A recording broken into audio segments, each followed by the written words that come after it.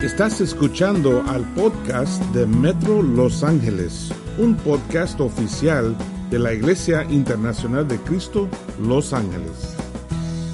Pues muy bien, aquí estamos empezando con la Santa Biblia, ¿no? Eso es casi siempre lo que tenía el nombre, la Santa Biblia. Y casi todo el mundo creció con una Biblia en la casa, ¿no? Casi todos tenían la costumbre, la tradición de ir los domingos a misa, pero pocos realmente saben de la Biblia, conocen la Biblia, no conocen la Biblia. Yo fui por muchos años a misa y nunca me dio cuenta de que alguien estuvo leyendo la Biblia. De hecho, cuando alguien me preguntó si has escuchado la Biblia, yo dije que no. Y yo no sabía que cada domingo leían partes de la Biblia. Yo pensé que eran nada más cosas que decían los padres, ¿no? Los sacerdotes.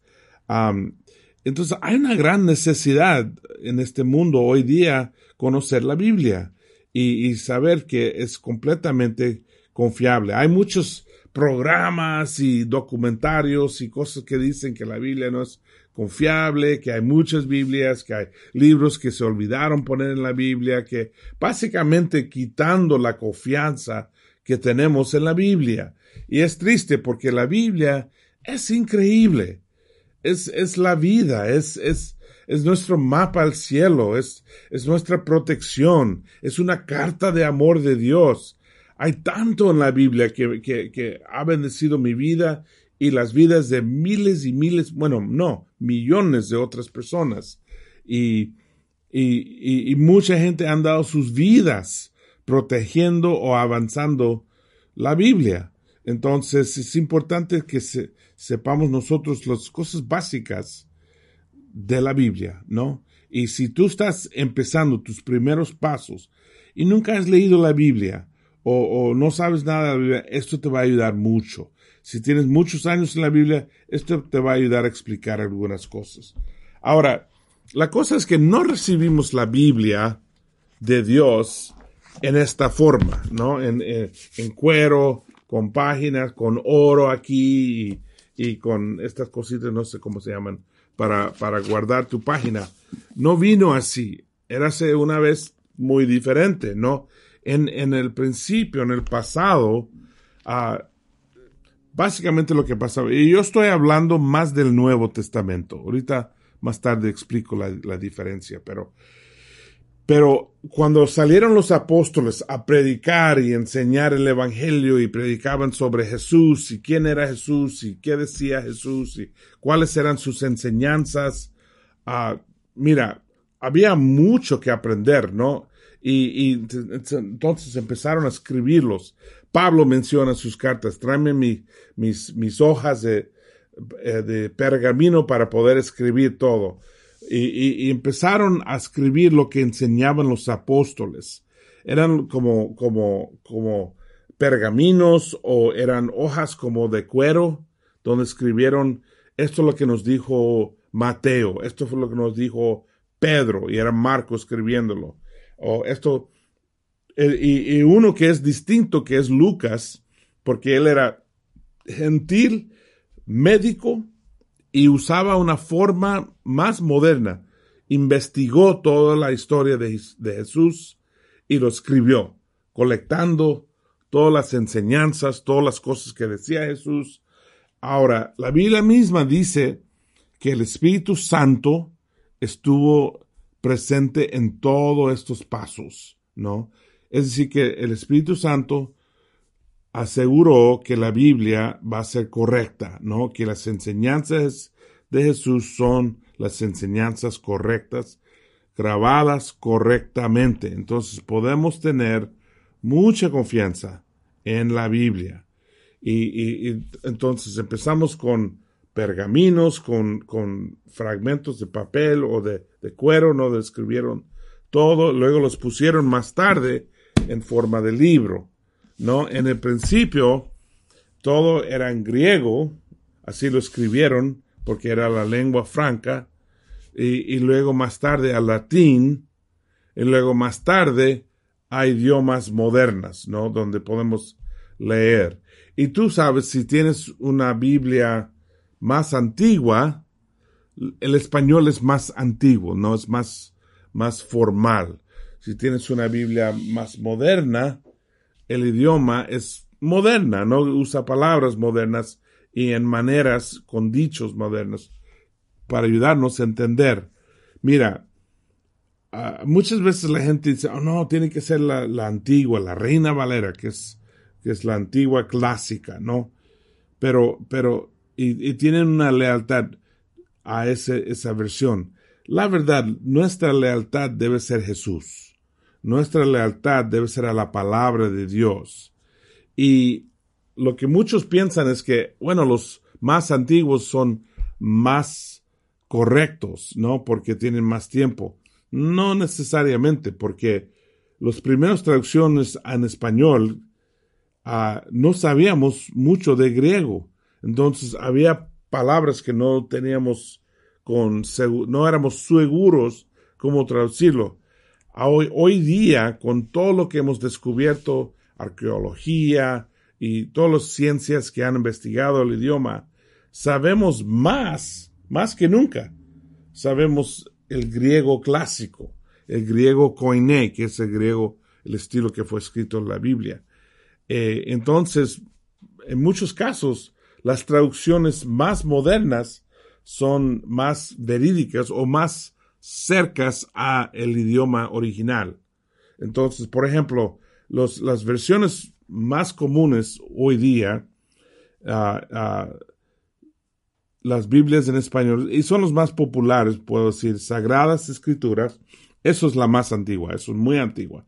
La Reina Valera, que muchos crecieron con esa Biblia. En inglés es como el King James, ese clásico, ¿no? Es el que todos tenían en la sala, ¿no? Con pinturas y todo eso. Pero han venido muchas otras traducciones. Recuerda que la Biblia fue el Antiguo Testamento escrito en hebreo, el Nuevo Testamento escrito en griego. Entonces, si estás leyendo la Biblia en español, es una traducción, porque obviamente Jesús no hablaba en español, hablaba, la verdad, él hablaba en arameo, que era la lengua común de donde él vivía, arameo. Usaban hebreo para cosas espirituales y para platicar con la gente usaban griego. Eran multilingües toda la gente de esa época. Y escribieron la Biblia en griego, porque todo el mundo hablaba griego. Sería como el inglés hoy día, que casi cualquier parte del mundo alguien habla inglés. Yo he viajado por todas partes del mundo, yo hablo español, yo hablo inglés. El que más uso es el inglés, ¿no? Fuera de Latinoamérica y España, no hay mucha gente que habla en español, pero hay mucha gente que habla en inglés. Entonces, la Biblia en el Nuevo Testamento era escrito en el griego. Ahora, es una traducción. Ahora tenemos Biblias en español. La Reina Valera es la otra clásica, la más clásica, yo diría. Tenemos las Américas, tenemos la versión popular, que fue la versión que a mí me enseñaron en español, la nueva traducción viviente y la nueva versión internacional, que es una nueva. De una manera es mi favorita, porque esta versión no fue traducida por ninguna iglesia. Más bien eran expertos de muchas denominaciones, incluso católicos, que estudiaron el griego, eran los expertos de griego e hicieron una traducción de qué era la mejor manera que pensaba el grupo, ¿no? Porque tú sabes, es siempre un reto cuando uno hace una traducción, porque no es solamente traducir cada palabra, y tú bien lo sabes si estás tratando de aprender el inglés, que no es solamente traducir la palabra, es también poner la frase en una manera que tiene sentido para el que habla inglés. Por ejemplo, si quieres saber la edad de alguien, En español, por supuesto, dices cuántos años tienes. Pero en inglés eso no tiene sentido. Decirlo en inglés, how many years do you have, sería como estás preguntándolo cuántos años ha colectado. Suena muy raro. Tampoco lo puedes traducir del inglés al español. Si en inglés dices, how old are you? Que es literalmente, ¿qué viejo eres? Insultas a la persona, ¿no? No lo vas a traducir directamente. Tienes que entender que la traducción de how old are you es cuántos años tienes, aunque son palabras completamente diferentes, pero tienen el mismo sentido. Entonces, cada Biblia tiene que hacer ese balance de mantener el sentido y traducir las palabras, ¿no? Y las versiones, estas, la que tengo en la lista, son muy buenas. Yo diría especialmente las últimas, las Américas, versión popular. Nueva traducción viviente no lo conozco, pero nueva versión internacional sí la conozco, como te he dicho, que es uno de mis favoritos. A mí, mi favorito personal, la que tengo aquí, es la versión popular. O Dios habla hoy. Muchas veces así está escrito. Dios habla hoy. ¿Por qué? Porque está escrito en un lenguaje muy sencillo, fácil para alguien como yo, que el español no es mi primer idioma, pero también fácil, más entendible para los que no tienen mucha educación. Eso está escrito, no he visto algo oficial, pero me imagino que está escrito a un nivel de como sexto grado, séptimo grado en la escuela. En cambio, la nueva versión internacional es algo con vocabulario un poquito más alto, ¿no? Que está bien para alguien que tiene vocabulario alto. De hecho, aún yo diría una traducción más fiel al original. Pero puede ser un poquito más difícil. Pero yo he visto muchas iglesias que empezaron con Dios habla hoy, o la versión popular, y que han cambiado a la nueva versión internacional. Todos son buenas, y todos dicen la misma cosa, en realidad. Uno puede decir que Roberto Carrillo estuvo sentado enfrente de la mesa. El otro dice, enfrente de la mesa se sentó Roberto Carrillo. Dice la misma cosa. Es cuestión de dónde poner las palabras. Ahora, muchos preguntan, ¿qué es la diferencia entre la Biblia católica o protestante? Básicamente son la misma, otra vez. Puede ser traducciones diferentes, pero son la misma. Si lees Juan 1:1 en una Biblia católica o una Biblia protestante, va a decir lo mismo. La gran diferencia es un grupo de libros que se llama la apócrifa. La apócrifa viene de la palabra griego apócrife, que significa algo escondido o no conocido. Y los llama un grupo de libros, son 14 en total, les llaman los apócrifa. Y esos son libros que por un tiempo estuvieron en la Biblia, por un tiempo no estuvieron en la Biblia. Bueno, primero no estuvieron, luego los pusieron, luego los quitaron, y luego la Iglesia Católica los regresó a poner, ¿no? Los judíos en su Talmud, su Torah, no los tienen, lo miran como diferente, pero sí los leen, pero son diferentes para ellos. Y la Iglesia Católica decidió creo que en 1500 y no sé cuánto, no recuerdo la fecha exactamente, pero decidieron incluirlos.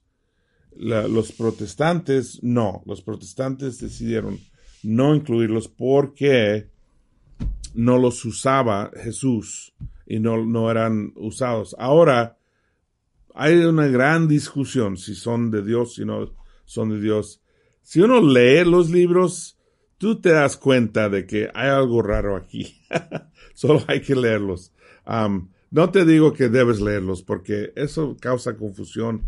Y la Biblia de que todo el mundo está de acuerdo es esta, la clásica. Lo tienes aquí en la versión popular. No hay nadie que niega que todo lo que está aquí viene de Dios, o tu nueva versión internacional. Todos esos son libros que todo el mundo está de acuerdo que viene de Dios. Entonces, yo no recomiendo que te metes, especialmente si estás empezando, que te metes en estas cosas de discusión. Eso atrae la atención y curiosidad, pero es tiempo perdido. Más bien y más importante es conocer al Señor a través de la Biblia, ¿no? Y conocerla mejor. La Biblia está dividido en dos partes, el Antiguo Testamento y el Nuevo Testamento. El Antiguo Testamento, que va desde Génesis hasta Malaquías, y el Nuevo Testamento, que va desde San Mateo hasta Apocalipsis. Tú ves, hay una gran diferencia. El Antiguo Testamento es muy grande. Ahora, lo que nosotros llamamos el Antiguo Testamento para los judíos es nada más la Biblia. No, lo tienen en dos partes: el Torah, que son los primeros 5 libros, Génesis, Éxodos, Levíticos, Números y Deuteronomio. Son la ley, lo llaman la ley. Y eso es para ellos santo, santísimo. Es la palabra directamente de Dios, ¿no? Y luego tienen los libros de historia y de poesía de los profetas grandes y menores, ¿no? Todo eso se llama la Biblia para los judíos. Tienen Torah más los otros, o también a lo mejor has escuchado la palabra Tanaj, que la Tanaj es Torah, Nevi'im, los profetas, y Ketuim, las escrituras. ¿Ok? Las 3 partes, eso es el Antiguo Testamento. Bueno, lo que nosotros llamamos el Antiguo Testamento. Y no importa cuál versión de Biblia usas, Reina Valera, versión popular, Dios habla hoy, NBI, nueva versión internacional, todo va a decir lo mismo. Es cuestión de vocabulario y nivel, ¿no? El Nuevo Testamento es de Mateo a Apocalipsis. Empieza con los evangelios, luego las cartas. Bueno, no, los evangelios, la historia, que es el libro de Hechos. Los evangelios son las historias de Jesús: Mateo, Marcos, Lucas y Juan. Luego las cartas de la historia, que es el libro de Hechos. Luego las cartas, empezando las cartas de Pablo, las cartas de Juan, las cartas diferentes, ¿no? Y termina todo con Apocalipsis, que es la visión de Juan, que Dios le dio, cómo termina todo. Eso es el Nuevo Testamento. Los evangelios, la historia y las cartas y Apocalipsis. Así está dividido la Biblia. La verdad, si estás empezando, yo recomiendo que compras nada más el Evangelio de Juan. Ahí venden libros que son nada más el Evangelio de Juan. O que compras un Nuevo Testamento, porque no que desprecio el Antiguo Testamento. Hay mucho ahí, increíble. A mí me encanta el Antiguo Testamento. Pero lo principal, lo más importante, lo encuentras en los evangelios. Y más tarde puedes ir y estudiar todos los otros libros y ellos te ayudan a entender a Jesús y qué está pasando. Y no tiene que ser Juan, puede ser los otros evangelios. Los evangelios son como 4 ventanas, básicamente. Mateo, Marcos, Lucas, Juan. Cada uno viene de un apóstol. Mateo, el apóstol Mateo. Marcos, ok, dices, bueno, ¿cuál apóstol fue Marcos? Marcos no fue un apóstol. Marcos era el asistente de Pedro. Entonces, cuando lees el Evangelio de Marcos, realmente lo deberían haber llamado Pedro, ¿no? Porque es su punto de vista, es lo que él recuerda y lo que él pasó. Bueno, y luego Lucas es súper interesante. A mí me encanta Lucas porque Lucas, en primer lugar, era gentil. Y entonces, él explica cosas en su evangelio para nosotros los gentiles, de que no somos judíos. Gentil significa no judío. Y Lucas, siendo gentil y tampoco era testigo, no estuvo con Jesús, pero él vino y colectó todos los testimonios, incluso de Mateo, de Marcos, dicen aún tal vez de los otros apóstoles, y hizo un evangelio con toda la investigación. Y por eso tenemos mucha información en el evangelio de Lucas, y hasta cosas que no están en los otros, y nos ayuda mucho. Pero hay mucho que tienen en común, ¿no?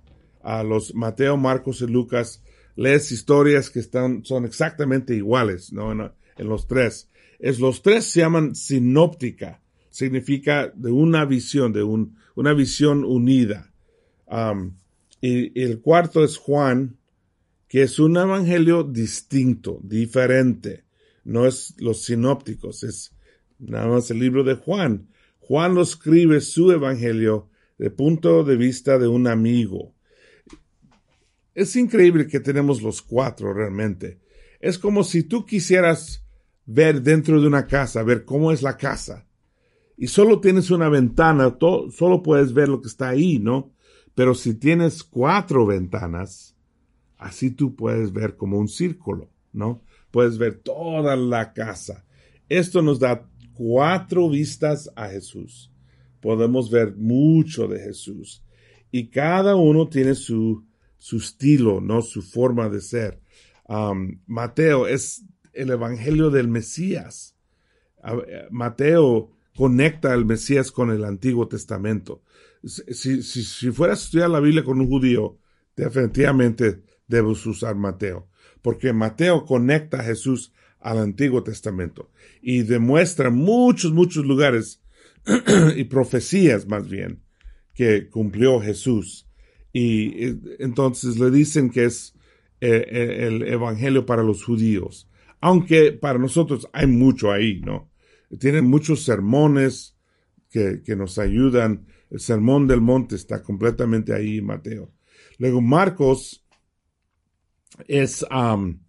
da la imagen de Jesús en la batalla, sufriendo, ¿no? Y dicen que es más bien como para los romanos, porque es un evangelio de acción. No tiene muchas cosas dentro de acción, no, o fuera de acción. Todo es esto pasó, luego esto pasó. Y más bien la palabra más común en el libro de Marcos es de repente. ¿No? Y así va. Es como una película moderna, ¿no? Las películas antiguas, hay escenas muy largas, pláticas largas, y tienes mucho tiempo mirando la cara del protagonista. Y las películas modernas, ¡pum!, van así. No hay escenas largas, no hay mucho diálogo, no hay mucho explicación. Marcos es como una película moderna, película de acción. ¡Pum! Luego peleó con ellos, luego platicó con él y peleó con él. Luego sacó un demonio, luego sanó a esta persona. Y esa palabra, pum, pum, pum, pum, de repente, sale mucho. Luego tenemos Lucas, ya expliqué, Lucas dicen que es el evangelio de salvación. ¿Por qué? Porque él demuestra que Jesús amaba a todos. Y Lucas demuestra cuando Jesús pasaba tiempo con los no judíos, y cuando Jesús hablaba con las mujeres, y Jesús hablaba con los pobres, y sanaba a los pobres, y demuestra un Jesús muy universal, o más bien demuestra la universalidad de Jesús, no, porque así era él, pero el enfoque es un poco diferente. Y luego, como te dije, Juan es distinto. Juan nos enseña Jesús como hijo de Dios, Mesías, el luchador entre la luz y la oscuridad. Bueno, ya saben mucho los que han estado escuchando el estudio de Juan. En el libro de Juan nos dice el propósito. Es importante porque casi todos los libros tienen ahí una definición de su propósito. El propósito de Juan está ahí en Juan 20:31. Dice: pero estas se han escrito para que ustedes crean en Jesús es el Mesías. Creen que Jesús es el Mesías, el Hijo de Dios, y para que creyendo tengan vida por medio de él. Básicamente, el libro de Juan fue escrito para presentarnos Jesús, para ayudarnos a conocer a Jesús y poner nuestra fe en Jesús.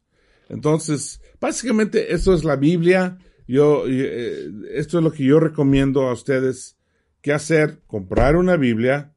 Yo recomiendo NBI o DHH, que es Dios habla hoy. Empezar con el libro de Juan, el Evangelio de Juan. Puedes empezar con los otros, pero Juan fue escrito con el propósito de aumentar tu fe, es buen lugar para empezar. Pedir ayuda. La Biblia es muy sencillo en el sentido, uno puede leerlo y entender. El problema es que uno necesita saber qué está pasando, ¿no? Y dónde buscar, y dónde está la información.